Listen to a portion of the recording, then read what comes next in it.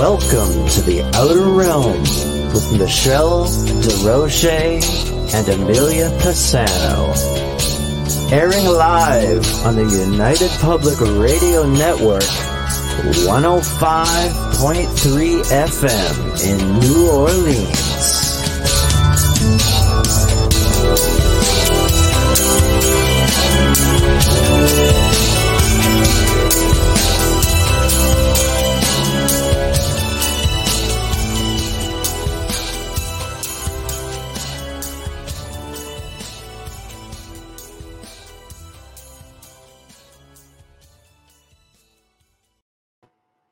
Good evening, everyone. Welcome to the Thursday night segment of The Outer Realm. Do not ask me what happened there. It just wasn't working with me. Anyway, we are broadcasting live right here in the United Public Radio Network, UFO Paranormal Radio Network, 105.3, 107.7 FM from New Orleans, and Roku TV. For those of you guys who do frequent Roku, find us there as well. We're fully sponsored by the amazing folks over at Folgers Coffee, who have been basically a part of our journey since the beginning. So thank you, Folgers. We appreciate you so very much. Also, very grateful for Dr. Snick, the sonic surgeon, aka Justin Snicker, for his contribution of his time, his voice, and his music for our intro and outro. He's an award-winning composer of Halloween horror, sci-fi, and dark wave electronic music, which can be found anywhere that good music can be found. So check him out. Also, big thank you to Steve McGinnis, the artist behind the artwork here at the Outer Realm. So thank you, Steve. Find him on, again, Instagram and Facebook. Tonight, we welcome for the very first time Heather L. Arnold. She's going to be discussing her continued research and new subtac, The Island of the Giants, The Lost Race of Giants of Aruba, Bonaire, and I'm going to see if I can say this properly, Curacao. Yeah, that's right, Curacao. You know how many times I have to sound that thing out today? Yeah, when you see a little squiggly under the C, it's an S. I know. I was sitting here thinking, oh my God, I feel like I'm learning some hooked on phonics. Yeah. I don't think Spanish is hooked on phonics, though. Just like, what? I know. It took me a few shots at it. That is funny. Anyway, guys, I see there's already people chiming in with questions. Please note that we have 7 different chat rooms that are like all come to the soundboard. So it's kind of like having 7 lanes coming down into one. It's not like we're ignoring anybody, but we just have to work in order on all the chat rooms. And we have to go with the pace of our guest as well. So I see some good questions coming in, and there are questions that actually I thought of as well. So it'll be nice to share them up. So Joseph, we will get to you. Big hello to you, Tamara and Mark. Hey, Mark, how's it going? We're just waiting for Heather to come in. So it should be interesting. Anyway, oh, look at that. Okay. Waiting. So how are you? Well, I'm okay. How are you? Oh, it's been a day. It's been a day. So leave it there. Yeah, it's been a day. I'm in a nice heavy sweater prepared for the insanity of tomorrow. Just saying. Tomorrow night, we're expecting a storm into Saturday because, March comes in like a lion. It does indeed. So, yeah, quite a bit of snow coming mixed with rain. So always like, I have no patience. I'm needing the sun. I'm missing the sun. I'm missing everything about it. I'm really missing the vitamin D. I'm missing the heat. I'm missing the joy it gives you when you see it. I'm having issues with my sound. I keep adjusting it and it keeps sending itself back up to the top volume. I hear you. Perfect. So, which is good. And I see that Heather is in. We're going to bring her in. Okay, people, here we go. Can Heather take me to the crib? Let us get there first, Mark. You're a ray of sunshine. Yeah. Hi. Hello, everyone. That's because she's in Aruba, where it's really nice. Exactly. Right now it's not snowing like it is That's here. my kind of life, beach life. That's my life. Heather, yes, how are you? Beautiful. Great. How are you? Thank you so much for having me. Oh, it's our pleasure. It's our pleasure. We've been looking forward to it. And it's your first time on, which is really awesome as well. And we've already had questions chiming in. We're just explaining to everybody they're going to have to wait till we get there. So, again, what we'll do when questions come in, we'll put them up and Amelia will read them off because we have a huge audio audience as well. So we just like to be able to hear the questions so they understand what you're answering and so on. So you'll have to be a little patient with us there, but otherwise we're good to go. So I'd like to always start off with humble beginnings because, one doesn't just fall into researching giants without something that draws you to it. So I'm going to let you take it from there and we'll keep up with you and jump in every now and then. Great. Well, again, thank you for having me. I'm actually broadcasting from the place where it all started, which is the Caribbean island of Aruba. For those who are unaware, Aruba is 16 miles off the coast of South America. It actually hugs the coastline of Venezuela. Some days we can actually see Venezuela from Aruba. So there are 3 islands that are called the ABC Islands, and there's Aruba, and then there's Curacao, and then Bonaire, in that order geographically, going towards the west. And all 3 of those islands were called the Islands of the Giants, and they were noted on maps as such. I came into this by moving to Aruba in 2005, and I started a tour company where my whole goal was to have historically accurate tours. And what I was finding through going and stealthily looking at other people's tours or just speaking with tour guides in general locally was that a lot of the history being communicated to the guests was just made up, something for tips. And it was a little bit frustrating, but it allowed me an ability to find something was going to be new about my tours, in that they were going to be historically accurate. And so I began to research the history of Aruba, and it was so difficult to find the history of Aruba. It was very challenging, very cloudy, and it kind of just simply started when the Europeans came here. And that's kind of when they started talking about the indigenous population who was already here, which were Arawak, which most likely were from the mainland, meaning South America. So I then thought, well, this is odd because, Aruba had gold and has gold. I mean, a lot of Aruba's gold is still here. And its location is very prominent. It was where all the, all the action is, very close to Central America and South America. It just didn't make sense. And then I found out that the children in school were being taught that the islands were called the Useless Islands. And I immediately triggered something like it was some sort of diversion, because you're not going to call islands useless if they have gold. So that's true. Yeah. I saw that coming. Ooh, you're liking? Huge. She's frozen. So then I began to do research online. I went to the Archaeology Museum. I got some books out. They have a great archaeology museum here in Aruba, by the way. And so I found one of the archaeologists from that museum speaking at a conference. And he was... Yeah. You're really low too.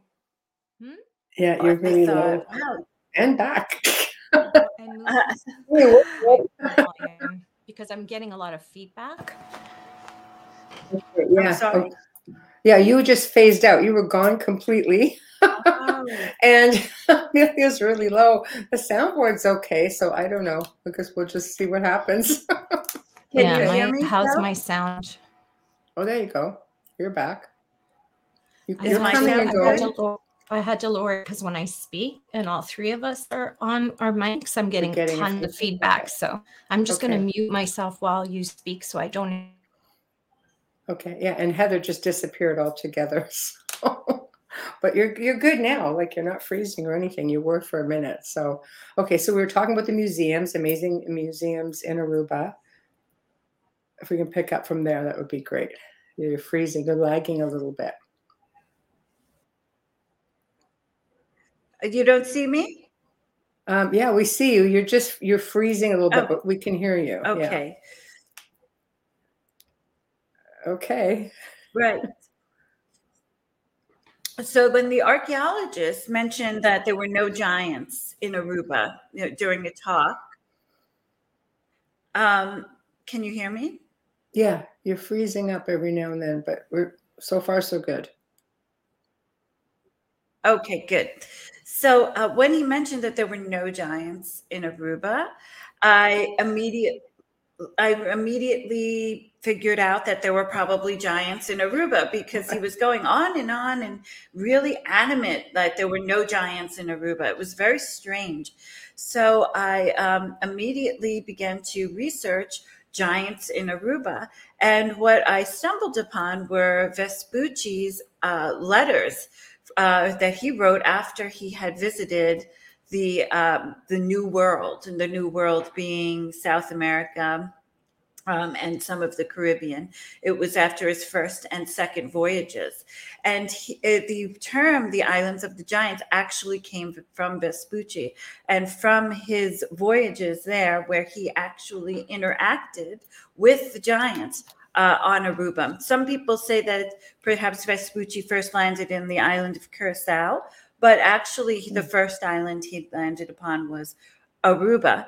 And so then it was through that research of his documents, his documented story, his actual interaction with the giants, what they looked like, how he feared for his life, and thought he was going to die the day he met the giants. And then it led me to look at the archaeological reports and research the archaeological reports, which all of my research is based off of the archaeological reports coming from Aruba, Bonaire, and Curacao. And I have not counted them. I actually have a large suitcase, because I'm still waiting for my stuff from the States, but a large suitcase filled with all of the peer-reviewed journal reports, field notes, other printed and published reports of the archaeological remains of these giants. And it was through that research that I put together the story of this ancient race of giants who inhabited all three islands approximately 5,000 years ago. But now, with new updating dating technologies, we're finding that they're going back in some cases at least 7,000 years. But it could be even longer than that. And quite frankly, that's what I think, that it probably goes back even longer than that. And right. And that's how I began the journey of the Islands of the Giants. Well, it's fascinating. I have to ask you what your take is on where do you think they come from? I'm only going there because, there's so much that comes with the whole paranormal ufology side of everything. Oh, they came from space. They, came in, and people go, oh, they're Nephilim. Like there's so much that, you're like, no, can we just talk academically for a second? So what is your take on where they came from, who they were? It's so puzzling because you don't know. They simply appeared, apparently, in Aruba, Bonaire, and Curacao. They were not from Aruba, Bonaire, and Curacao were actually at one point one island. And through a series of mega tsunamis starting in 500 BC, the islands were split into three. And it appears that these archaic humans, as the archaeologists refer to them, or pre-Columbian humans, were not from anywhere else. We're not from South America. We're not from Central America. and appeared out of nowhere on these islands. Now, interestingly, the story goes, the local story goes, that there is a stone actually that I've been to. It's on Bonaire. It's called the Mother Stone, or the Navel of the World, which is interesting because there's a Navel of the World in Easter Island as well. And this is a large monolith of limestone. And in the center of the monolith is an indentation. And it appears such as a navel, as a belly button. And it is through this navel that the giants were said to have been born. And from the backside of this navel going through the stone and into the center of the earth is supposed to be where the mother, the creator, is. And from this mother, she birthed these giants through this hole, this belly button. And to this day, when you go and you visit Bonaire, it's quite interesting. If you get to this stone, it's really off the beaten path, and you'll see a lot of skeletal remains scattered around the stone. It appears to be a place, and it's known for being a place where animals go to die so that they can get back to source quicker. And so we saw many strange animals to this day. We took a picture. My daughter and I have a skull. We saw that still we can't figure out what the skull is of. It's very strange. And also one of the legends of that stone is that if you're suffering from any illness, or have any sort of dilemma in your life that needs clarification, you can crawl or climb actually up to the navel, and there's no way a human can go in there unless they're in the fetal position, which is quite interesting. And then hopefully then all your problems will be solved if you spend some time in that navel. So that's the story that's told of the birthing of the giants.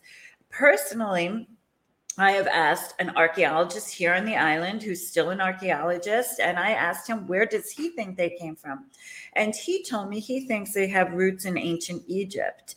And he came to that conclusion based off of their physical characteristics, how they were light-skinned, how they have light hair, and they also have cranial deformation, and it's a natural skull elongation.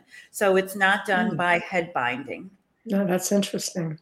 Yeah, it's very strange. The elongation of the giants here in the Caribbean is similar to the cranial elongation that you'll see in some of the ancient Egyptian mummies, such as Tutankhamun, Akhenaten, etc. So that could be one way of them, their origin story, but it's totally puzzling. Although they have many characteristics similar to giants found globally, which I think Sardinia. That's a big one. Yeah, exactly. Sardinia. Giants remains and stories of giants have been found globally. I think the only place where we haven't heard any stories of giants is Antarctica, but so far. Exactly. So far. Exactly. Right. Correct. It's interesting because there's still so much that has to do with giants, and let's say the mounds of North America, where a lot of people believe they could be partially the origins of the North American Native people, the indigenous people, because so many skeletal remains have been found in mounds that were indigenous mounds as well. And nobody seems to be able to figure out where some of these indigenous people actually come from. Do you think that your giants or giants in general would, as soon as I say procreate with women of natural being, the hole in the field of things is going to start coming out at me. I know it, but do you think that was a possibility, or are we just looking at apples and oranges here? No, it's a similar, from my window, I can see one of the three of the most sacred cave sites on the island. They're caves that are inside of a huge monolith of limestone. And there are several caves, but three of them show signs of habitation. One was simply set aside for burials.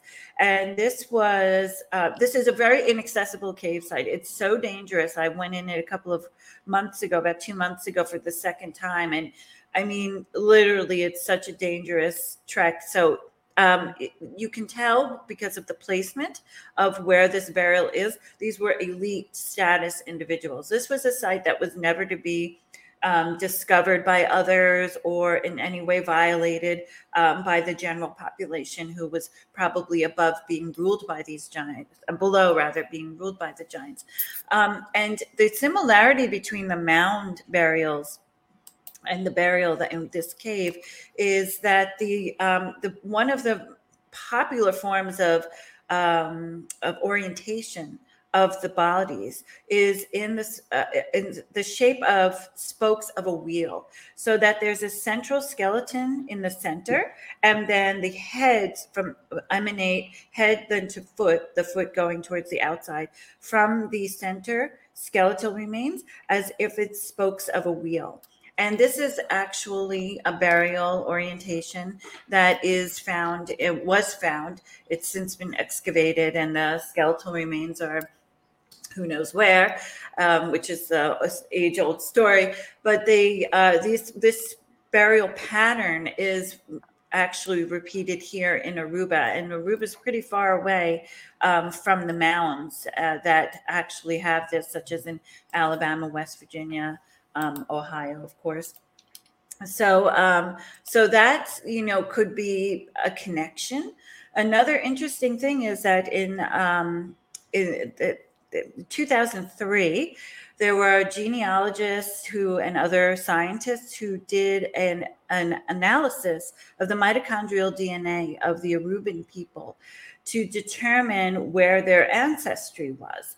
The reason why they chose Aruba is because Aruba was one of the few islands in the Caribbean that didn't bring over slaves from Africa, because the island is in a semi-arid climate and there's nothing that you can grow. So the Arubans were kind of insulated, especially the ones who never left Aruba. Their DNA is kind of intact. So after the analysis, it was determined that 70% of the Arubans had in them this archaic DNA.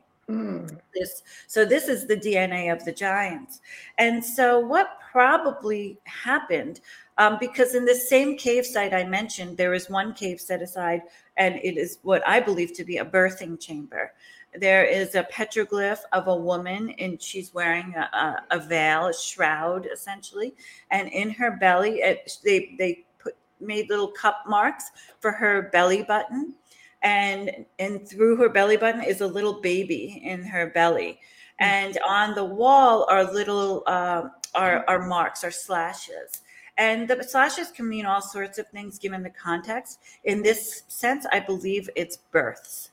And so this would have been a birthing chamber. By the way, very strange supernatural paranormal things have happened in this birthing chamber as well, particularly I brought my daughter there. These strange lights showed up around her, and it was actually quite magical. It wasn't scary, but it was definitely intriguing.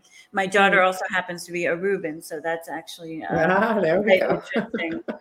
So, after seeing the slashes, you realize, wow, there weren't a lot of births. I don't even think there were a lot of giants, although they were the elite status individuals clearly ruling over average statured humans who were around at the time. And we know that from burials where the two are mixed within the burial sites, that, and also giving birth to babies with elongated skulls can't be easy. So you realize that there were not a lot of them. And I think at some point, particularly after contact with the Europeans, that they needed to mate with average statured humans and create now this mixed gene pool.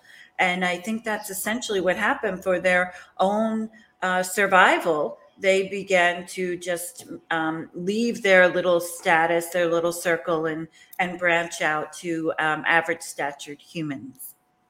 Right. So you have DNA that shows up as being like an ancient form, like DNA, but there's nothing to compare it to, I guess. Nothing, right. It You was can't get determined that anything from bones or anything. there's well, the was determined that there's nothing even close to that DNA in existence. There's no modern DNA that matches the DNA. So it was assumed through deduction that it was this ancient archaic DNA from the archaic humans who lived here 5 to 7,000 or even greater years ago, which is quite interesting that the DNA is even still intact. But then again, people are still walking around with Neanderthal DNA and Denisovan DNA. So it makes sense that then this DNA would still be intact. It's very interesting. Yeah, go ahead.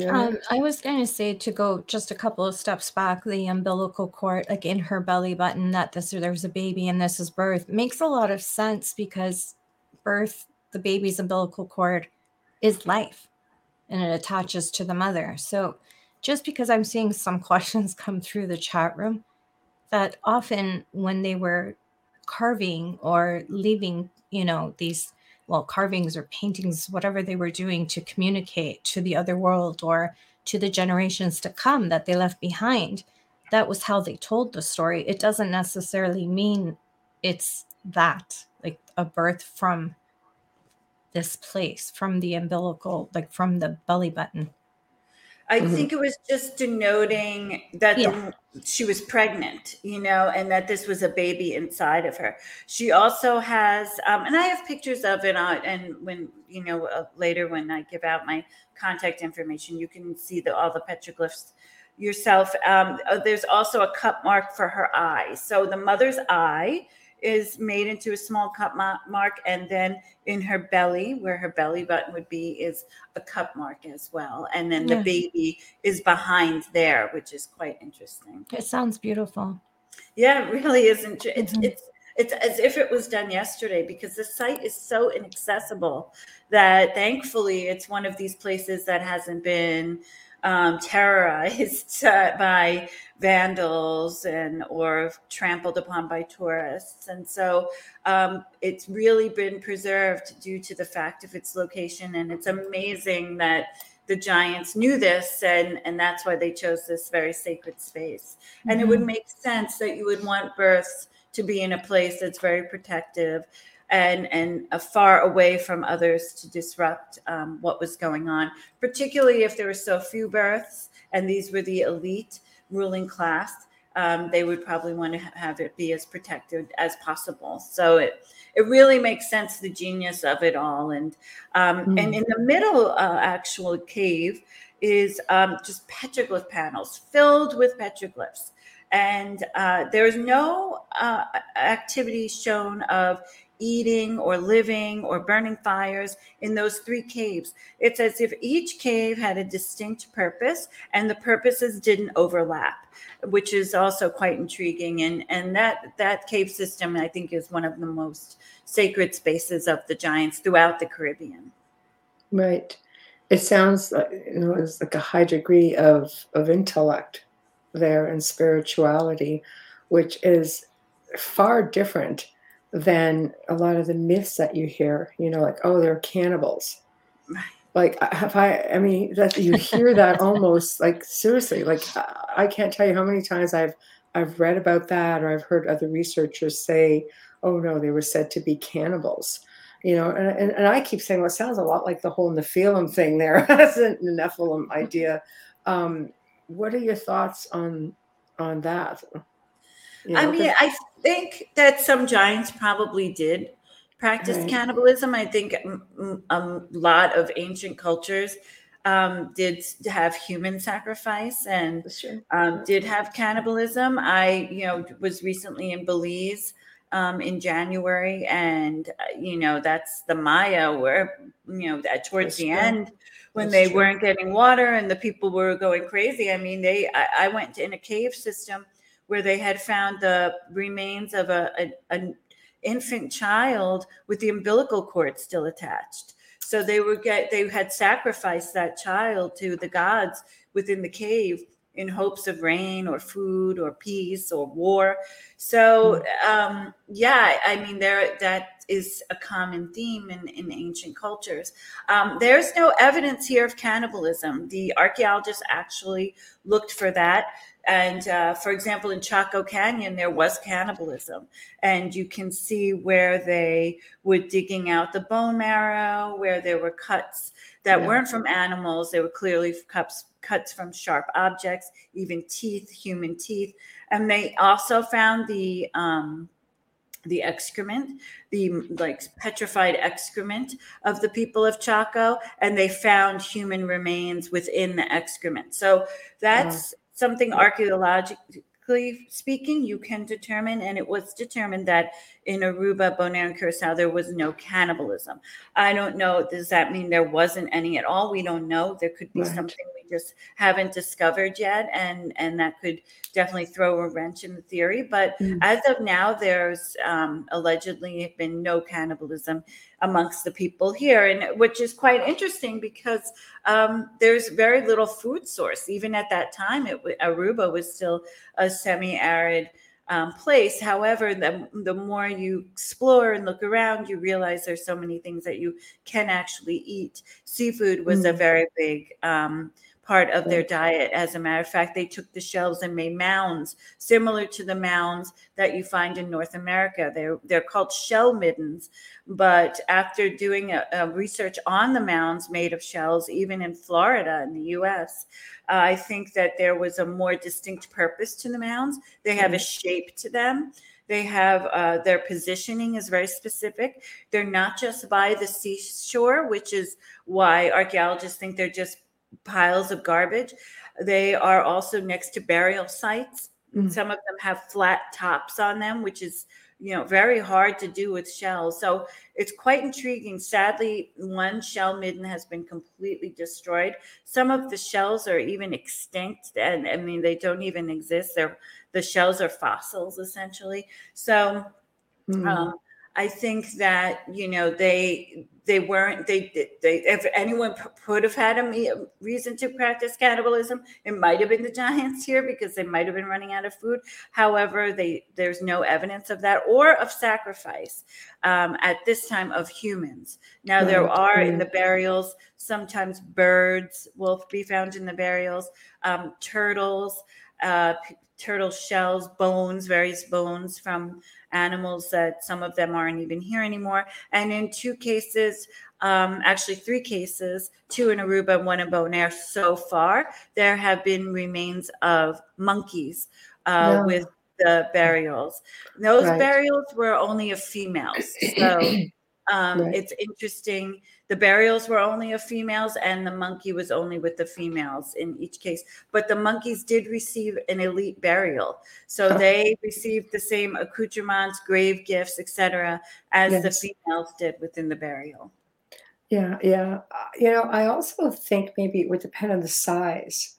Like your islands, what was the average size? I mean, you hear stories anywhere of 7 feet to 15 plus feet. I imagine if you're on the higher scale of that, it's going to take a lot more food to sustain you as, let's say, a 7 foot.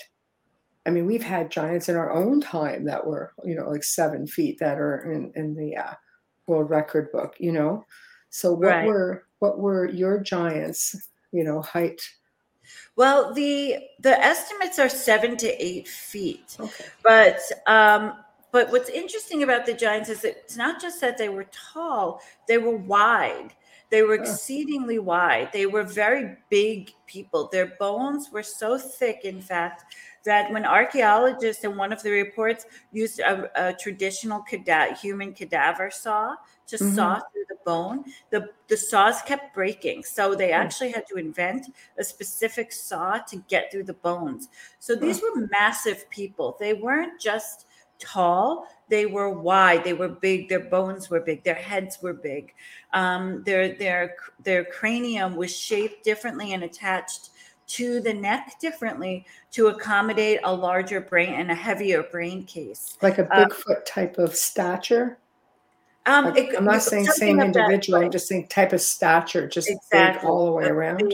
Big all the way around, exactly. Right. Now, there are some reports in one of the archaeological reports that was published in 1980. It was reported that the giants were taller than 8 feet here. So what happens is when you get archaeological remains and you look at them, first of all, the bones shrink over time. And secondly, height is determined by a mathematical equation that the archaeologists came up with, not necessarily the measurements, but more of a hypotheses based off of what they've seen in the past. So there's a chance that they're wrong, and they admit that in some of the studies that these giants could have been bigger. For example, the largest skull that was found, and actually that was found in a cave in Curacao, that's almost a foot long, the skull. So these were very large people. To accommodate a skull like that, you would need a very large body. Also, now that I'm here, I have people showing me instances of giant footprints. And it's weird because these footprints are in solid stone, and they're in diorite, or they're in basalt, or they're how heavy are you? Yeah, so it's very interesting because you can see where the foot went in when it was soft, because you can see the displacement of the material around the toes. And when they pull the foot up, you can see where you would pull your foot up and how it would pull along this kind of, I guess, liquid stone at that point, or whatever it was. Even if it was, because Aruba was originally a volcanic island, even if it were from lava, I mean, how do you step on lava? It's, it's bizarre. So there are megalithic sites here in Aruba, and some of the stones have markings that no one has any idea how they were done. And perhaps this is, again, following a theme that's found globally with megaliths, of what appears to be a melting of the stone, or some sort of manipulation of solid material to a point where you can mold it, however that might be. And so that's actually intriguing as well here. I would believe that they had to be taller. I mean, most of the NBA is between 7 and 8 feet. Right. And I'm not trying to make light of it. Oh, that's when you true. said 7 to 8 feet, I'm That's like, a pretty big I guy, watch but basketball, and there's a lot. I mean, Shaq is close to 8 feet. Like, right. So yeah, I would think that they were probably much bigger, but with people around the world, different cultures have, like heights. Like a lot of Italians are more on the shorter side than they are on the, sorry guys, but it's true, than they are on the taller side. And if they were, it's because their ancestors came from different parts of Europe or different parts of the world. And I think that, perhaps Arubans, when they came into contact, because they couldn't have been just the giants to know these stories and to see it, they must have appeared really massive to them. Right. But I would think that my personal feeling from what you're saying, I would believe that they were much bigger than that, especially with a foot-long skull. Right, exactly. I mean, agree. What's the diameter of that? An average adult head is between 20 inches and 23 inches, depending male or female. Right. What the heck is on a foot long? And their elongation is interesting, because it doesn't go up like the elongation found in Paracas. It goes up and back. So it's different than the Egyptian. Don't they have some that go up and back as well? So they could have come from there. That's exactly correct. Okay, thank you. I'm learning. So.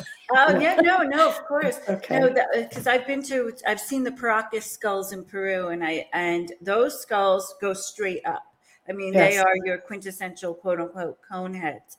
But this elongation is different in that it goes to the back, which is quite interesting.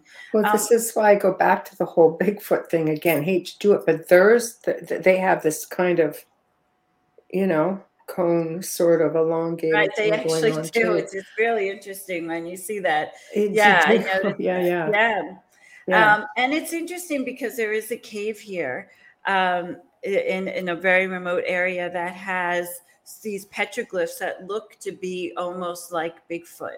and it's a very strange vibe in that cave. And the petroglyphs, one of them, they're very boxy beings.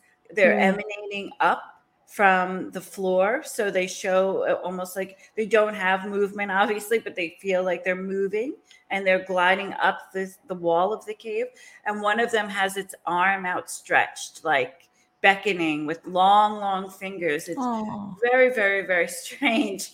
So it's interesting you mentioned that, and even weirder still, there was a gentleman here in Aruba who was trying to get into the Guinness Book of World Records by living in a cave for the longest period of time. He just came out, I think it was a year and a half or 2 years ago, I can't recall. And when he came out of the cave, he didn't actually make it into the Guinness Book because of some technicalities, I'm not quite sure. But he has video footage of some strange creature that he said was terrorizing him every single night.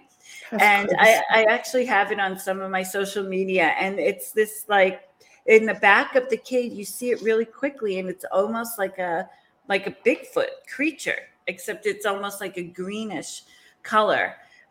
It's very strange. So I often wonder, like the Grinch. Yeah, but it's furry. I don't know.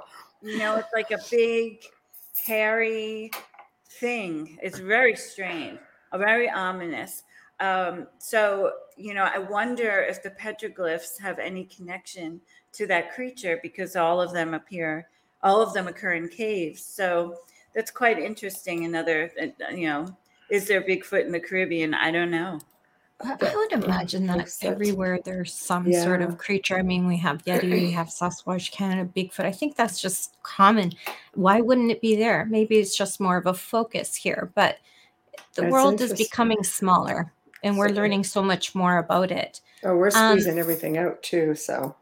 Yeah. So I just lost my time. I just want to say, Tamara, I hope you feel better. Thank you for joining us. One of our loyal listeners and friend isn't feeling well, so she had to leave. But hope you feel better soon, honey. I was going to ask, if someone had asked, Michelle put it up. Well, did they have the 6 digits, or were they 5 digits? Yes, so there's no indication thus far of 6 fingers, 6 toes, or double rows of teeth, which is another thing that comes up sometimes with the giants. So there's so far no indication of that whatsoever.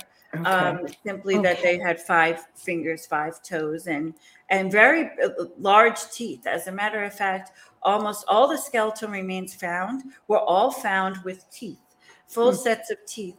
And the teeth were shovel-shaped incisors, some worn down to the gum. Out of a tooth? I'm sorry?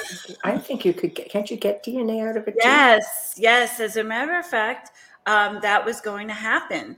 And it's very strange, the story. So there are 2 skulls that were uncovered in 1970 at the cemetery that is here in Aruba, located in an area of the island called Malmuk. And in that cemetery, there were at least now since been documented 72 burials, but there are many, many more. The archaeologists just stopped digging. So there was a gentleman called Chris Angles, and he lived in Curacao, and he was determined to prove that there were giants on these islands through the skeletal remains. And he actually published a report called The Quest for Giants. And in The Quest for Giants, he has 2 skulls that he extracted from the cemetery. And one of them has its hand fused to its face still, because a lot of the burials most of the burials were put in the fetal position with their heads resting on their hands. And some of them were in the supine position, which is very odd for that time period, very rare. And those were generally also the giants who had this special burial position. So he had the 2 skulls, and then he couldn't get any archaeologist to look at these skulls. He was so frustrated. He couldn't find any museum to house the skulls, so he created his own museum called the Curacao Museum. It's still in existence. Sadly, it doesn't have the skulls anymore due to a renovation, and the skulls are now And the missing. Smithsonian got their hands on them? Yeah, no. I've been looking for them for years, trying to get them to Wow. come back to Aruba, but Wow. I'm hitting a wall. But nonetheless, so he finally got the head of the Tropical Museum in Amsterdam to come and to look at his skulls. So she did analysis of the two skulls, and she determined that they were the largest skulls she had ever seen on Earth. And the hand that was fused was the largest hand that she had ever seen. She was able to publish her report, and it is in this archaeological report called The Quest for Giants. And she determined that what she wanted to do next was a carbon-14 dating. And at that point, this is 1970, they didn't really do DNA extraction, but she definitely wanted to do carbon-14 dating. So she was going to come back, but she hopped on a plane to go to South America, and her plane ended up crashing and she died. So that was the end of all the research on those skulls, and consequently all the research on the giant skulls. That was the last research done.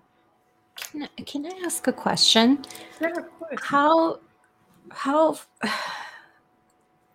okay, we have Vikings that we know light bodies on fire and put them out to the ocean, and then they burn and they fall in. How do we know that? We don't know for sure about the different races of giants. We just know there are giants here, there's giants found there. We don't really know anything about races or their culture.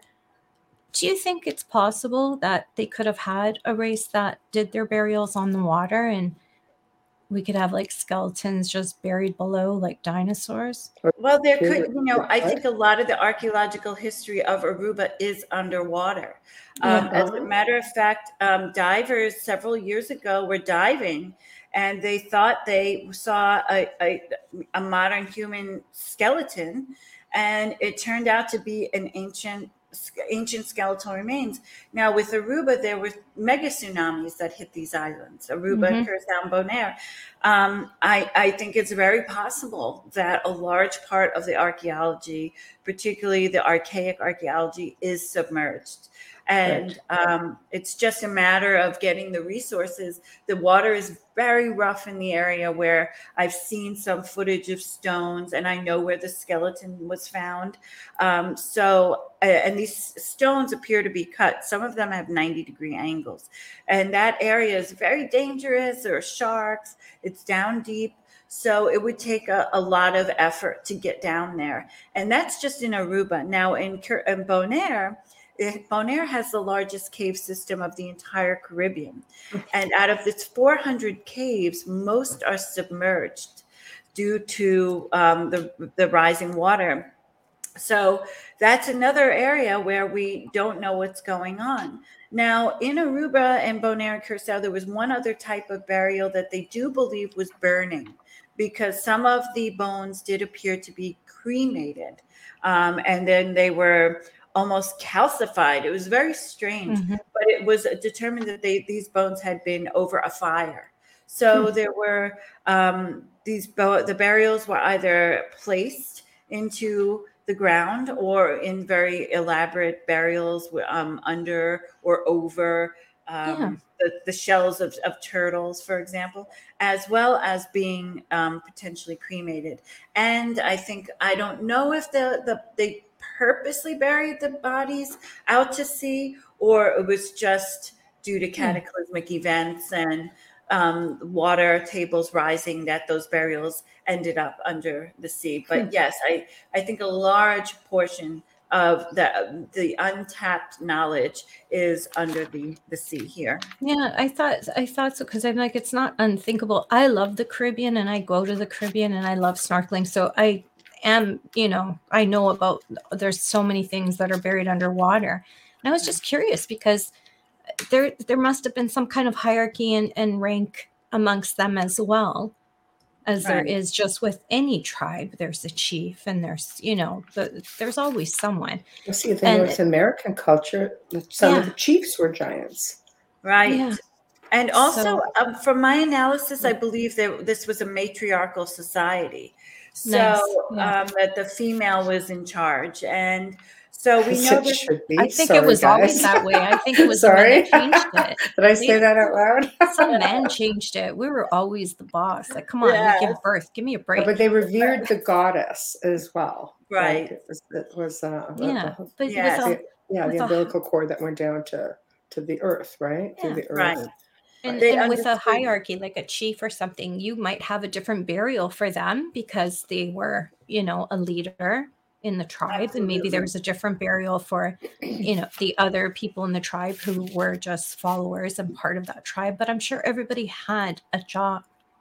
Well, that cemetery that I mentioned here in Aruba, called the Malmuk Cemetery, actually does designate who was in charge, because the burials in that cemetery are in the form of isosceles triangles, with the this a central what the archaeologists, sometimes they think they're females, sometimes they think they're males. They don't know. I tend to think they're females at the angles of the triangles, and then other burials filling out the triangle.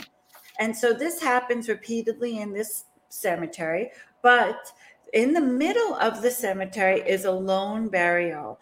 And this burial is of the oldest, what's determined so far to be the oldest human that had died there. She's a female, and she was estimated to be about 44 years old or older, which at that time was quite old. And she has a hump back, which is actually very interesting. Could be just because of malnutrition. But it appears that if you had some sort of physical deformity, you were also given an elite status. crazy. Which Not like is today. Yeah. Yeah, What a so difference. her burial was the most ornate. She had the most grave gifts. She had the most complex burials, where there was like a platform built under the ground, and then she was put, and then a large sea turtle shell, and then she was put on top of that, and then there were other stones, and then on top of her burial on the earth, there was a stone orientation of a circle of stones that were taken from a quarry that was actually a little bit far off. They were special stones. There were shells put in the center that were very rare shells. So she received the most complex burial, and she was all alone. And this could be that she was a shaman or a chiefess, or definitely someone of highest esteem. And other burial that has a human with, or a human, archaic human with a deformity, is one of a person who was a dwarf. So these skeletal remains of this little person were found, and the little I was person. going to ask you about that, like dwarf, like I've read about that. Yeah, it's interesting because a lot of times when you hear about the giants, you'll also hear about dwarfs, which is very strange. Unless you're watching Game of Thrones, and everything, maybe it's rooted in reality. So this little person had a very rich life. They lived a very long life. It appears that maybe they were carried around to facilitate their ability to live. They weren't malnourished, so they must have received, a lot of the best food. And as a matter of fact, there's a whole new archaeological arm that has branched out that is about determining how people in ancient times were treated who had some deformities. And it appears globally, this was something that went on in ancient times, that people who had these abnormalities, physical, what we would think were physical drawbacks today, were actually considered gifts from their gods. And so these people were treated almost as royalty, given obviously, if this little person lived full term, the full term of their lives, was not malnourished, had no other physical ailments other than their small size, then you can see that they were receiving the most food, the best care, and they were given an elite burial, which is quite interesting. I'm not making fun of you. I'm 5'4", so I would have done well in those times. I know. She's like, yeah, see, right here. Like, yeah, carry me around, give me the best food. I would have been so Carry me happy. around and give me food. Thank you. 5'4", no heels needed to wear. You know, it would have just been great. Exactly. I would Yeah. have lived really well. Why, in your opinion, do you feel this was all suppressed? Why was this all kept from us? You know, Because I mean, this goes back to biblical times. This goes back to like ancient texts. This isn't a exactly. secret. Right. I mean, at first, when I first started this process of research, I thought, why are they hiding it? Because really it would mean that our species has devolved and not evolved, which is quite interesting. So Yeah. some people say, oh, because of Darwin, because Darwinism. But if you read Darwin's reports, which I have, he talks about giants in Patagonia. He talks about the giants in what is now Argentina and how he saw them. He saw evidence of them, that they were super tall people. They were not of average stature. These were big people, that these giant people existed, and they existed like a on population, like what do they call it? Population replacement, like what happened to Stonehenge builders who just like disappeared, and all of a sudden a whole new race of people appeared in that spot. Yes. Could it be something like along those lines? I think, I don't think, in the case of the Caribbean, I don't think the giants ever disappeared. I think they just simply mated with average statured people. And that's why they mated themselves out of existence. Exactly. Wow. That's what I think happened here. Well, that's really interesting. Yeah. So I think the reason why it's suppressed is because it could mean that some parts of the Bible are actually historical representations, particularly in the Old Testament. Yes. Maybe it is true that there were giants. Now, if you admit that there are giants, does that mean the Bible is real? Because that would be, of course, Christians believe and Jews believe the Old Testament is a valid document. More so, I find. But but then you think, wow, okay, so if you're admitting there are giants, that means that the stories told in the Old Testament were based on historical knowledge, and I think that could be part of it, in a strange way, that there's a concerted effort to deny the Bible and the realities in it. Maybe to take away power from certain groups, or because I mean, even archaeologists like the Smithsonian, they all seem to be okay with giants up until like, what was it, the 20s or 30s? All of a sudden, no, we're going to dump all this in the ocean. We want nothing to do with it. Things are disappearing. Like, what caused this sort of a change to all of a sudden you're suppressing everything? Don't know. It's just crazy. Bizarre.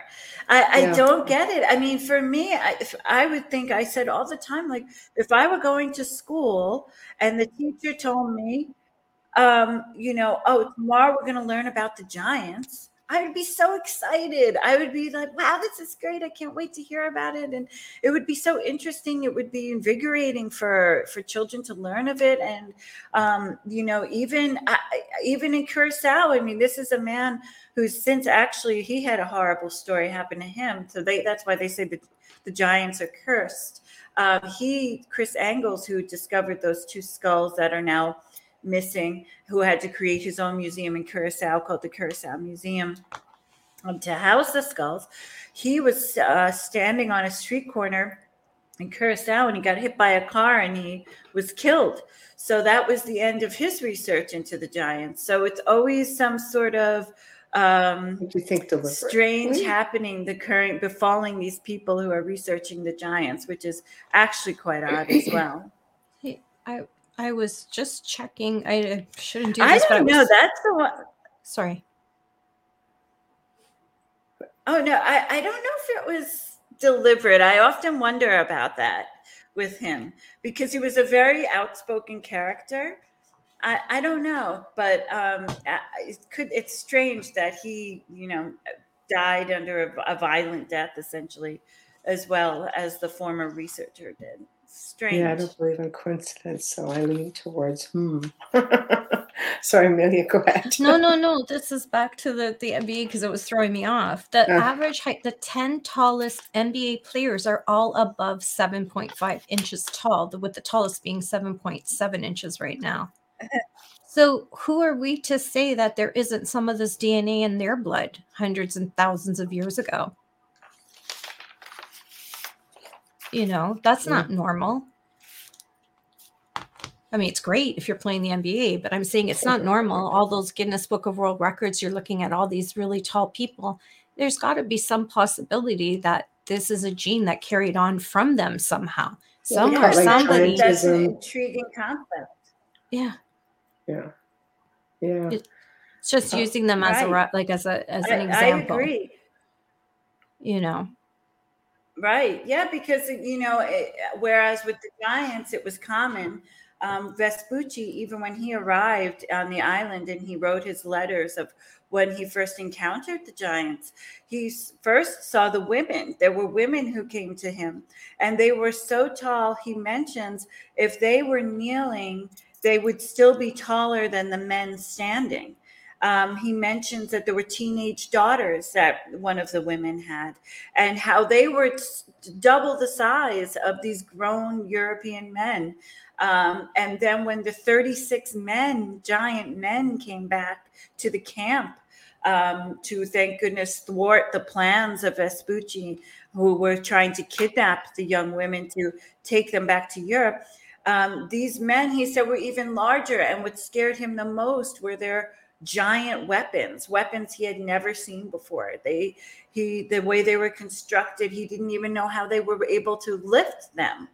So I think with the giants, it was commonplace. They were all giants, and they probably looked at the average statured people like something was strange with them, or something was maybe wrong with them. And it's very intriguing. And then you have, since I've been in Aruba, I've talked to some local people who tell me, I have in my family, there are Arubans who say, we had an uncle we called the Giant, and he had giant hands, and it was, his whole body was of giant stature, his hands, his face, his neck, and they just go to explain how he was so tall he had to duck down to get into places. And this is a story I hear repeated by several local people saying that they remember they had giants in their family. I got a message from someone the other day, from someone who's a Reuben, but in Holland, how they are the tallest. They're over 7 feet tall, and no one knows, and no one in their family is that tall. And he always was wondering, am I part of the giants, from Aruba? So I think it's several generations, right? Yeah. Right. Yeah. It's very strange. You don't know. And DNA is very complex. We still don't know as much as we think we know.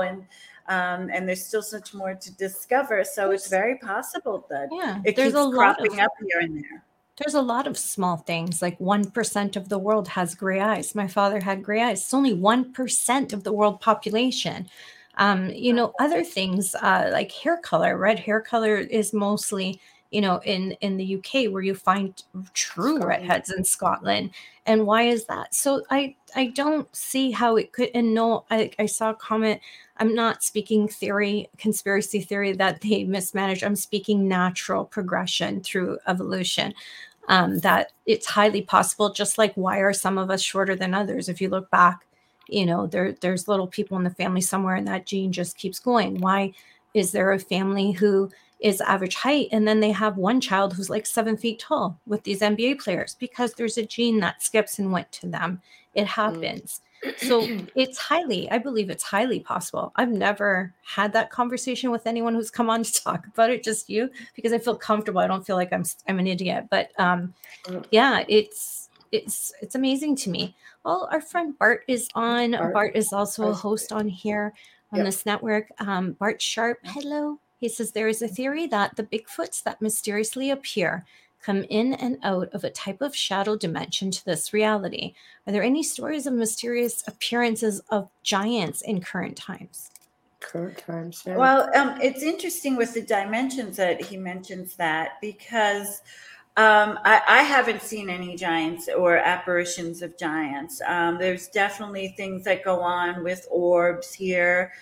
There are megalithic remains, massive stones. I mean, the largest I've ever seen here in Aruba specifically, that clearly were built by the giants because they were so massive. And if you look on a global scale, you'll see these, wherever there are these megaliths, there are stories of these giants. But also you will see the petroglyphs. And the petroglyphs here are, there are some of them that the archaeologists told me were portals. So these portals could transport you to another part of the island, or they either go in or out. So they're either an exit or an entrance. So for example, there's this petroglyph at this one place called Io Rock Formation. And that is supposed to be a portal, and it's a drawing, and it looks this. It's a petroglyph that's found globally, which is another thing that's interesting. There are a lot of the petroglyphs found here, that the designs are global representations that are found in very diverse places in Europe and South America, North America, even in Africa and Australia. And so the archaeologists told me that if you go by this one portal, it will take you to another set of petroglyphs.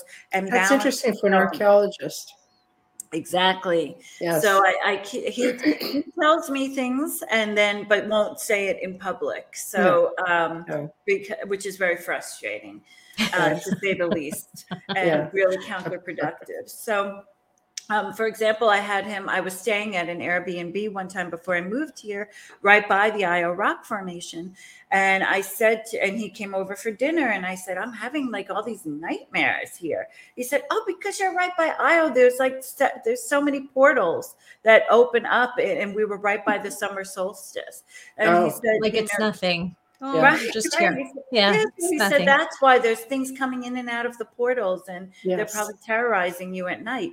So I thought, oh my gosh, I would never. Power spots have those. Even I bet you the birthing area. I bet you exactly where animals go to die. Somebody mentioned that William had asked about that. William Garrison somewhere. Sorry, guys, there's a lot of messages from 7 different platforms right now, but asked about stargates or portals. Yeah, about 5 pages ago. Yeah, it's going. Yeah. So, definitely there are portals here. As a matter of fact, I had gotten a message from someone when I was still living in New York about he thinks he found a portal where he goes hiking, and there's so much. Aruba's a small island, but a lot of it is unexplored. It's very inaccessible. It's hidden through vegetation.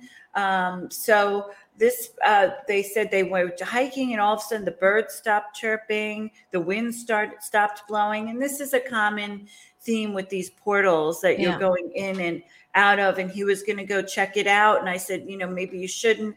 And that was literally the last thing I ever heard from him. So I hope he's okay. Wow. It's kind of weird. But I think these portals are in existence, and it's possible maybe the giants even came through that. I mean, if you do believe in portals, and the portals, could have even been stronger back then. Vibration and frequency, surrounded by water. Right. Yeah. And there are a lot of fault lines here in Aruba. Aruba experiences earthquakes. And not, grave ones, thank goodness, but there are earthquakes here. I've experienced them myself. So whenever there's a fault line, and that's energy, you'll see strange things occurring. For example, in South Mountain, Phoenix, Arizona, in the U.S., there are fault lines that crack the rock. And by those fault lines, the native populations, the Hohokam, who have also disappeared off the face of the earth, they would do these strange petroglyphs of things that they saw, beings that they saw come out of these cracks. These cracks were manipulated during the days in front of and after celestial events such as solstices and equinoxes. So this is, again, something, fault lines and these petroglyphs and these solar events, or even supermoons, etc., Venus. I'm sure this conjunction that we're having with Jupiter and Venus is making a lot of energy. And so this is repeated all over the globe, and it's happening right here too. So you have to also ask yourself, if these were all contemporaneous events of people drawing on the stones in Phoenix, Arizona, and people, well, they emulate what they see, right? Right. But the same petroglyphs. I mean, that's another intriguing concept when I first came to Aruba, is I saw the same spirals and the same patterns of designs that I had seen in Utah and New Mexico and Arizona. Spirals, is that not portal?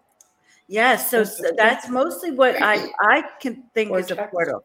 I think some of them mean some things, but I think in this case in Aruba, a lot of them mean that they're portals. Right. And in Arizona, a friend who studies these portals, he told me that depending on which direction this spiral goes, will tell you if it's an exit or an entrance for a portal. Which is also quite interesting. And here in Aruba, you will see the spirals going one way, and you will also see the spirals going another way. So that would make sense, in or out. Yeah. I mean, these people were all communicating somehow globally. How are they doing that? You know, it's just quite interesting. I mean, burials similar, petroglyphs similar, the people physically similar, the building mounds. It's very interesting. And I think they were communicating and how, we don't know. I mean, clearly they were using boats. I don't think there's any question. There were 2 breakaway civilizations of the giants that were discovered by archaeologists. One is in Cuba, in a cave system in Cuba, and one is in a remote part of Colombia, in the middle of the jungle. And they determined that these were breakaway civilizations because of particular things they do during the burials and after the body has decayed. So, for example, the repetition of isosceles triangles was discovered in burials, as well as the spokes in a wheel burial type design. And also here in Aruba, the giant burials who had elongated skulls, their heads were covered with a red ochre. And they were painted, once they became a skeletal remains, the skull was painted with this red ochre. And the red ochre was from locally sourced manganese. So it's very possible that these burials were connected, and these people were connected, and these breakaway civilizations existed, and they somehow did this through boats or maybe portals. Or aliens. We don't know, really. Never know. Everybody's got their own theory. It's amazing. It makes you really think about the vast jungles and areas we don't have access to.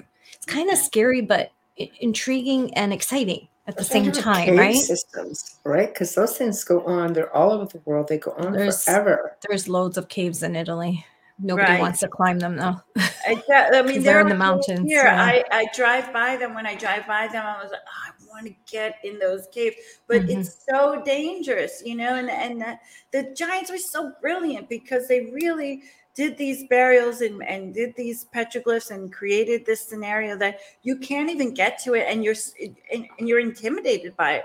As a matter of fact, the cave system that I mentioned, where there was the what I believe is a birthing chamber, I had tried for 5 years to get into that cave, and every time I went, there were killer bees.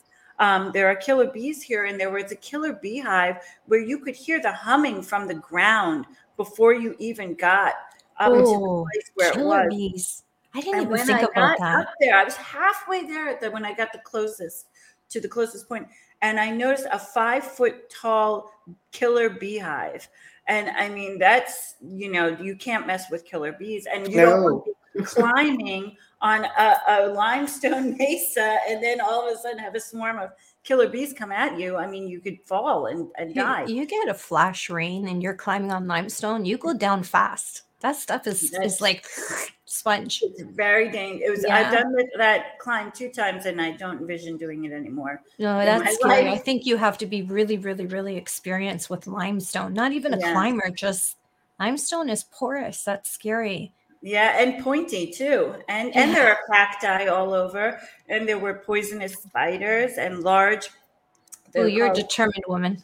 Yes, yes. You lost me at spiders. I was like, yeah, I'm good from the ground. You have to just put yourself in a zone, because you can't think of everything that can hurt you. And that's why I don't tour the lands when I go to the islands. I go straight into the ocean. I'm like, no, thank you.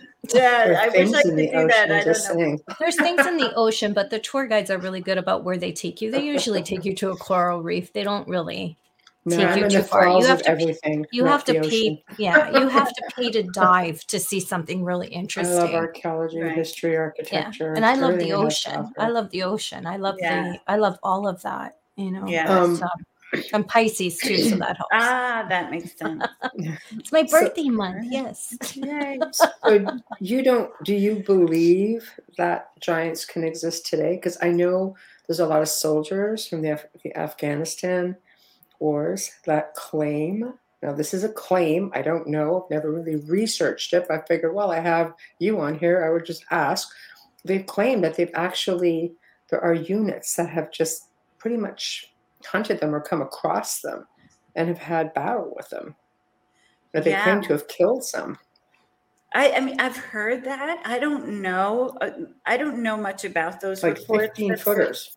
Right. Huge. I know. There are reports of giants still living underground, still living in caves underground. I don't have any stories that I know of people, seeing giants now or them emerging now. But that would be very cool if they did. Or I don't know.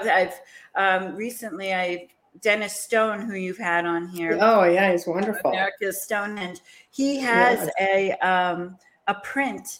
A cast of a Bigfoot footprint from the Himalayas, and I've held it and looked at it. I mean, it's huge. Wow. So after seeing the size of that foot and comparing it to what the giants might be, I'm kind of okay with not seeing the giants. I'm with you, Heather. They're huge, just I'm good. Huge. I'm good. I don't need it. I believe. Yeah. So I always wanted to see Bigfoot. I don't really want to see Bigfoot now either. It's too frightening to me. But there's a lot of similarities, though, I find, aside from, them being big and hairy. But there's a lot of similarities just in the stature and the mannerisms. But then you get into that whole, how they can just, disappear thing, the whole quantum aspect of all of that. But the fact that giants showed up on your islands just showed up. There's no real record as to where did they show up from before that, because there was just nothing before that. Right. There's no history before the giants. So it was the giants and nothing before that is shown. As a matter of fact, it's interesting. The archaeologists used to separate the ceramic, more modern occupation of the islands by probably mainland Arawak, who came here, from the giants by calling them ceramic and pre-ceramic. So the giants were considered pre-ceramic because no ceramics had been found in giant locations, which I find it's not true. And some archaeological reports do show that ceramics were found amongst the giants. So I know for a fact that when I go to some of the sites where there were clearly burials, there are ceramics there. Now, were they just inhabited by later people? That could be. But the archaeologists did report that there were ceramics in some of these burials. So these delineations of, this time and then this time ended and then the next time started, it's so silly because everything kind of blended together, and there was definitely overlap between the modern humans and the more average statured humans, and then the large statured giants. Mm-hmm. We have to do a quick station and sponsor ID. Yes. And then we'll be able to get back. And then we'll be able to continue because this is really interesting. And of course, just like yesterday, mouse doesn't work. It falls asleep. That's what it tells me. It's sleeping. You are listening to The Outer Realm with Michelle DeRoche and Amelia Pisano, coming to you live from the beautiful city of New Orleans I was going to say Ontario. on 107.7 FM and 105.3 FM. Tonight we are discussing we are with Heather L. Arnold tonight. It's been so exciting discussing her continued research and debut of her new Substack, The Island of the Giants, The Lost Race of the Giants of Aruba, Bonaire, and Curacao. Stream or listen to our archives on the platform you normally use. Shout out and a thank you for today and always and from day one to Folgers Coffee. Thank you for fully sponsoring our show. Thank you for continuing to sponsor our show. We both love you very much and we thank you. We are so grateful for you. A shout out and a huge thank you for our intro and outro to Dr. Snick, the Sonic Surgeon, Justin Snicker, award-winning composer and musician. You can find his music on Amazon and Bandcamp and find him on Facebook and Instagram. Speaking of which, you know the drill. If you're on YouTube and you're on Facebook, don't forget to give us a like. And if you can, subscribe. And if those notifications drive you crazy, just turn them off. But why wouldn't you want to be notified when there's a new show, right? Right. I know. Right? We're bringing the best people. Come on now. Yeah, and don't forget, if you're just tuning in and you didn't know, we are now live on Roku. There we go. There we go. Heather, what are your thoughts? Have you heard of the X lineage gene, which is believed to be, again, they can't trace the ancestry of, let's say, some indigenous people. They just can't go back, and they think that DNA may actually be that of giants. Yeah, I mean, I know that, this DNA is not rooted in anything. The giants' DNA is not rooted in anything that the scientists know of. That there are some similarities with others, but it's very distinct.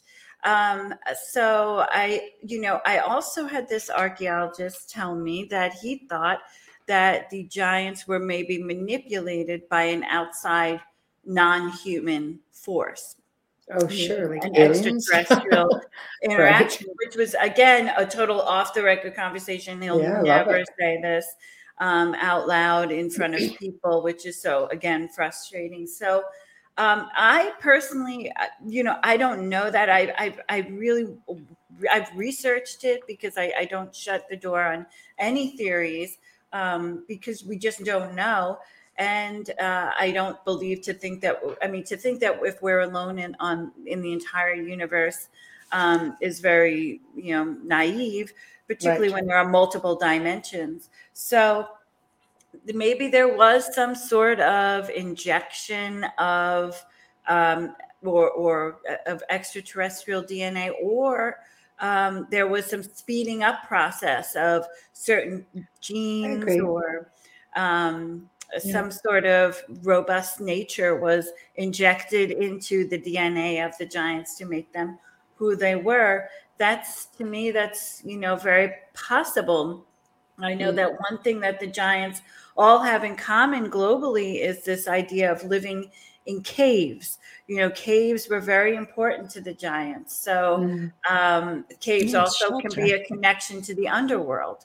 And to think that, the giants were believed in the Caribbean to be born from the inside of the earth. So there is that connection, and do they all have that connection? It's quite interesting. The Nephilim were believed to have been banished to the inside of the earth, the underworld. It's a repeated theme, and that's what I kind of look for globally, are the themes that repeat amongst groups of ancient societies, cultures that are completely geographically distinct. It doesn't even seem viable that giants from Europe could interact with giants from North America, or giants from the Caribbean, or giants in South America, or the giants in Easter Island, which is another place I've been to that's right. Has theories, has legends of giants, who are the ones who built the Moai. So,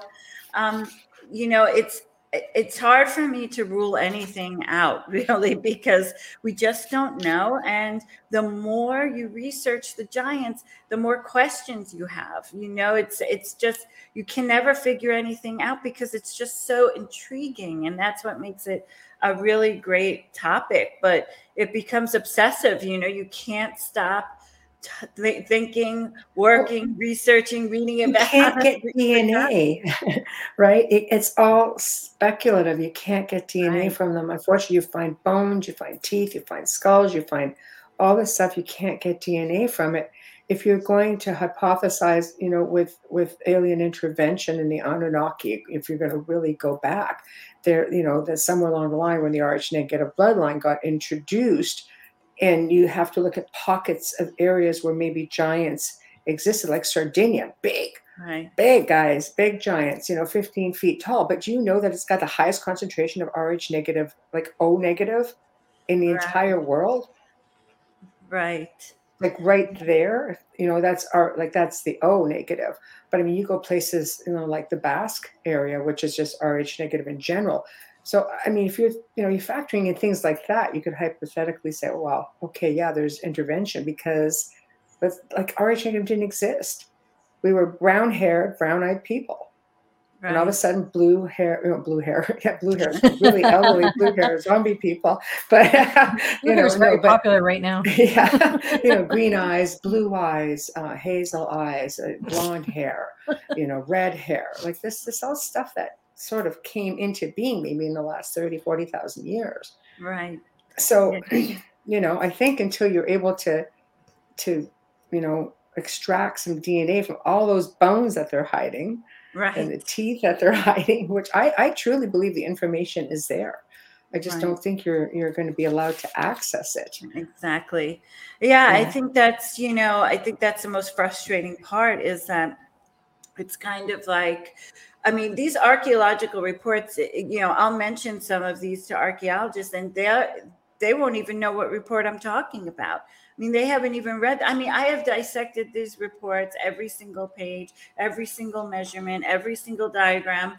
I mean, just to the point where it's almost maniacal. I mean, it's just so much research and there's such a trove of information in these archaeological reports that should be tapped into, should be revisited. I mean, the last major archaeological dig that uncovered giant skeletal remains, which is called the Bonaire skeleton. It was in Bonaire. It was in 1980. So that was, and the conclusion of the archaeologists at the end of that paper is that Vespucci was indeed vindicated that these people were giants. I mean, that's a major. That's a published report that is, done by very famous archaeologists in the Caribbean, experienced investigators who determined that there were indeed giants. And yet this is like, that's it. Then you close the book, put it back on the shelf. It's like, wait. That's pretty big, though, for archaeological academia. Like, they don't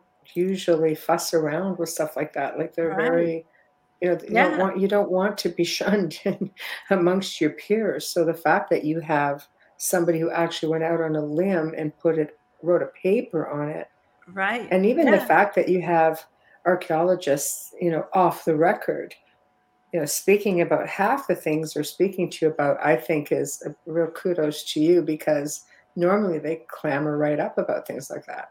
Oh yeah, I mean, I think I think a lot of them, if they have a conscience, and any sort of light in their soul to really investigate, are intrigued by the giants. But they're so rigid and kept in a box, and how experts are this elite status, and they're not going to get. But those are the people who are paying for them to work, though. Exactly. So they are.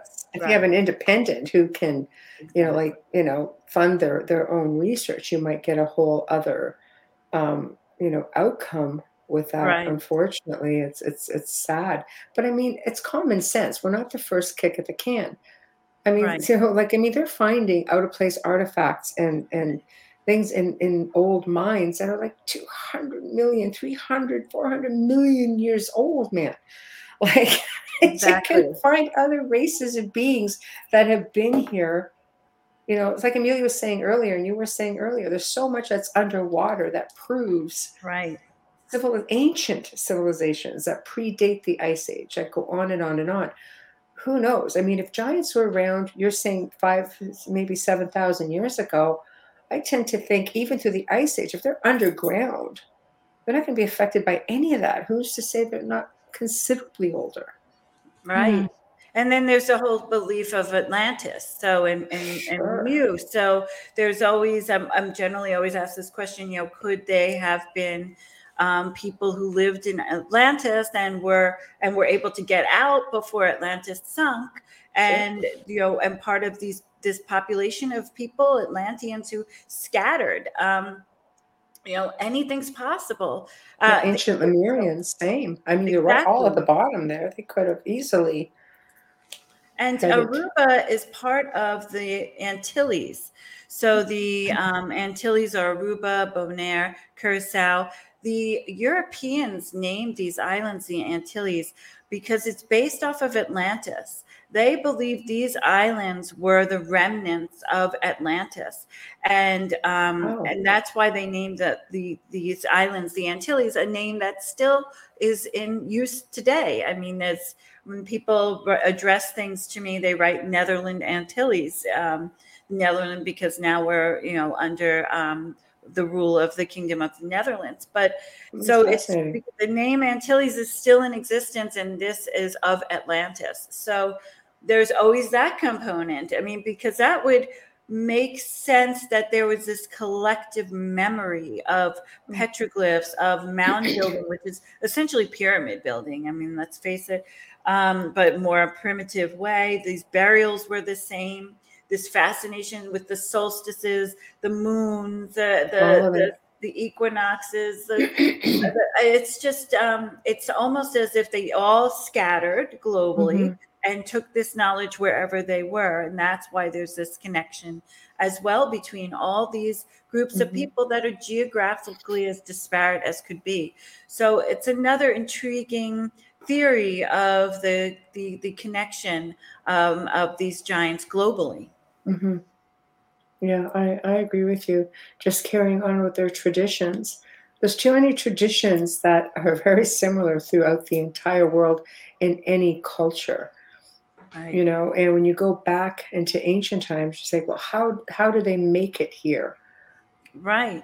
Even the temples, I've been to India, I went to Madurai, and there are temples in Madurai that look like Tikal in Guatemala. I mean, it's just amazing. The same architecture. I mean, how is that possible? That they're two very indeed. Exactly. And in the mounds, the mounds here, the shell, what the archaeologists consider garbage mounds. These are mounds. These are large mounds with a flat top. I mean, these are designed. They're not just, hey, I'm eating a shell. Let me throw it over here. And why are they always throwing them over in the same spot? Like, there's so many questions. Had a dozen scallops. I'll just leave them here. Exactly.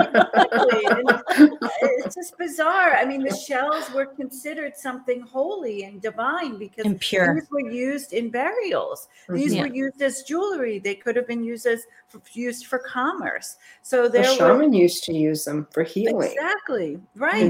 There was a magical element to the shells. These shells were considered revered. They didn't just need the food. They also incorporated the shells into their belief system. And to think that these are just garbage dumps is again delineating and degrading the intelligence of these ancient people. And it's time that we start looking at them as even, they didn't have smartphones, but did they have other technologies that are far beyond our comprehension? I think the answer is yes.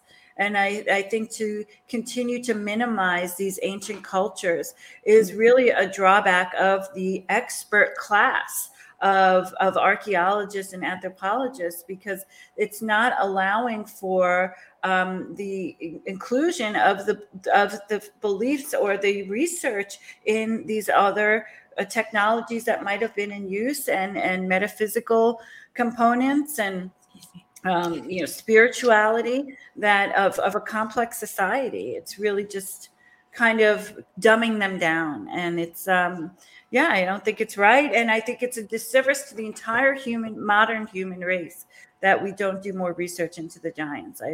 It's frustrating, really. I think there's a lot of answers in that DNA to illnesses nowadays. Right. You know, like, that could be too. Yes. And I'm sure there are teeth in these skulls that have DNA in them. I'm sure of it. Probably an enormous amount, because they most likely had a Paleolithic diet.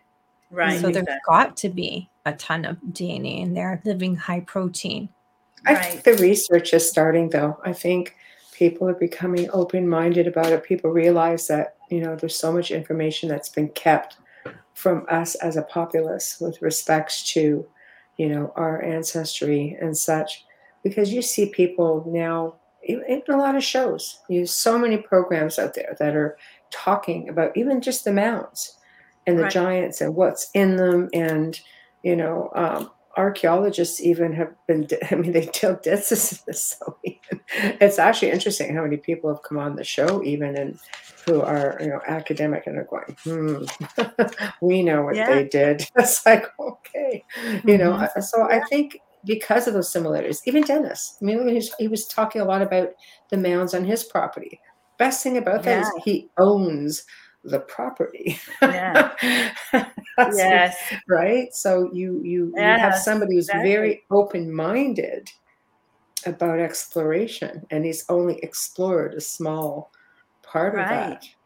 So, and the frustration comes in because we could do so much testing here. I mean, we could, testing underwater, and testing of the bones. There's so many levels more that we could do. In New York State, very close to where I lived, are ancient megalithic chambers, very similar to what Dennis has on his property. And we have been petitioning archaeologists, historians, anthropologists to come and research these sites and do testing to determine what exactly. Petition the Vatican, they've got them. Yeah, well, he was like, not going there. I'm going there. No. But they will not acknowledge these sites as being ancient. It's just so frustrating. There's no way. Some of them probably are modern or replicas, but for the most part, because if you've seen enough of these chambers, you know which ones are modern, which ones are replicas, and which ones clearly are ancient. And an archaeologist could easily determine that, and they could do a small dig. But I don't understand the reluctance. And a lot of archaeologists, sadly, they don't even do exploration anymore. Funding, right? Isn't it, Heather? A lot of funding. Yeah, right? So you need somebody behind you to pay for that. Yes. But even if they did some sort of a round to raise their own money and do it themselves, or, branch out and do that independently, I just think it would be a tremendous service to the human story. And it's just very frustrating because, then you'll get these samples, but then you can't find any place to test the samples. No one wants to test the samples. Or they disappear. I think samples were sent out to be tested back in the day, and you just never saw them again. There's stories of that everywhere. Constantly. And I hear about it even, I met someone here in Aruba, a local person who has tons of artifacts. Artifacts that would blow your mind. And it's just, I didn't take any photos or anything because I want to be respectful. And it's a private collection. What he has. To protect them. It's insane. You can't even believe it. It's almost like out of this world type stuff that you can't believe clearly from sites where there were giants. And, and he said, if I give this to the archaeology museum, they're going to put it in a box. So for example, I've been to the basement of the archaeology museum here, and it's so much stuff in the museum that no one has access to, no one can see. And I had a friend here who was doing a hike and found a giant tool, a huge giant tool that was part of either something to break open shells or an axe or something very large, placed and left exactly where it had been left maybe 5,000 years ago, if not more. Wow. So I said to him, why don't you put it, take a picture where it is and everything, and then bring it to the archaeology museum, show them where you got it. And he did bring them to the archaeology museum, and the archaeologist said, oh, thank you, and put it in a shoebox, close the shoebox, and put it on a shelf. And every time I go to the museum, I want to see, is that stone tool there? And it's not. And the thing is, there's only one pre-ceramic, as they call it, or archaic tool on display in the museum. It's huge. It's bigger than any other tools there. And there's only one. And it's a whole period of time of That's thousands of years that there were people, these giants were in existence. It's frustrating because it would be intriguing. Aruba is dependent on tourism. So wouldn't tourists want to come see the giants and the giants' remains and the giant tools? That would be great because there's not much of a nightlife there. So that would be great. Yeah, I think it would be, educational, be interesting. All ages would want to see this. Or sending those artifacts on tour would bring more funds into Aruba. Yeah, even something of that nature. I mean, there's so many wonderful things that could be explored by doing further research, putting these things on display, and then educating, the population about our history and how it's very complex. And it's not, first it was Paleolithic, then it was, it's not just, it doesn't just work that way. And no, there was something before paleo. There's a big something, it didn't come from the air. Something in between that nobody's talking about. Story, and for some reason, the experts don't want to tell it. And it's sad because I see a lot of the archaeologists, they're just busy writing papers. They want to be published, and I get that, but there comes a point where you got to get back to that Indiana Jones style. You got to go back to really doing the research, and sadly, I think a lot of people aren't doing it. No, you're right. I wonder if we take it down a conspiracy theorist point of view. I'm not a theorist, but if we take it down their point of view, let me get my tinfoil hat. I own one. Tinfoil hat. I want a witch's hat, though. They may take it. They may look at this and say, well, maybe the government is and has been doing research, and maybe this civilization still exists underground, and they know about it. It could be why there isn't funding and why it keeps getting stopped and why there isn't continued education and research out there. That's another possibility as well, actually. Yeah. And that's something people bring up often, that there could be research going on that we're unaware of. Absolutely. I don't know how they would keep that secret, but I would think someone would spill the beans just because humans are humans, but it's very possible. I'm sure people have. Well, I'm sure people have leaked things. Just nobody believed them. That's the problem. We're in a different time now. We're in a different time now. I think people are more open to listening and understanding and believing. I think we're different. Yeah. And I hope that they, I hope that funding starts coming through, and that there is a concerted effort to research this. At least, I have all these archaeological reports where they were mentioning that these people were giants, and then all of a sudden, that's it. It just stops. It's bizarre. Let me read this to you. This is very kind. Hi, Kenny. Hi, Kenny Blackburn. He says, "Wow, such a detailed, well-told adventure, Heather. You are very interesting to listen to. Thank you so much for sharing tonight. It's topics like this is why I listen to this great podcast." Thank you, Kenny. We love you too. And he took the words out of my mouth. You were very incredibly forthcoming and open, and thank you. And you have something that you are looking that you're starting, a new venture that you are talking about. So we're nearing the top of the hour. Now is a time where you tell everybody what you are doing, what's new, what you have coming up. Oh, thank you. Yes, and thank you, Kenny, for your kind words. I'm glad you're enjoying it, and I appreciate it. I am launching a Substack. It's free to join. You just have to give me your email in the Substack. Go to heatherlarnold.substack.com. The email is just to be notified of when I'm publishing. I'm publishing in a blog form because I think people respond better to small snippets of information.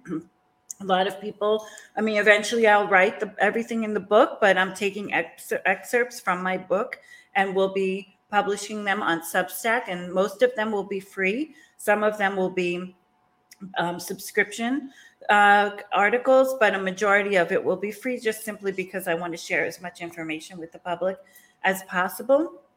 Also, you can find me on Facebook, Heather L. Arnold, and I'm Heather L. Arnold on Instagram and on Twitter as well. And I'm very active on social media. So if you put your email in the Substack, then you'll be notified when I publish the first article. The first article will be mostly about the beginning stages of the giants, when the giants were first discovered, why the giants were called the Islands of the Giants, as well as the story of a femur that was sent to the Vatican that was never received. So I'll just give you the groundwork of the giants and then delve further into the archaeological reports, the physical remains, their traditions and their megaliths, etc.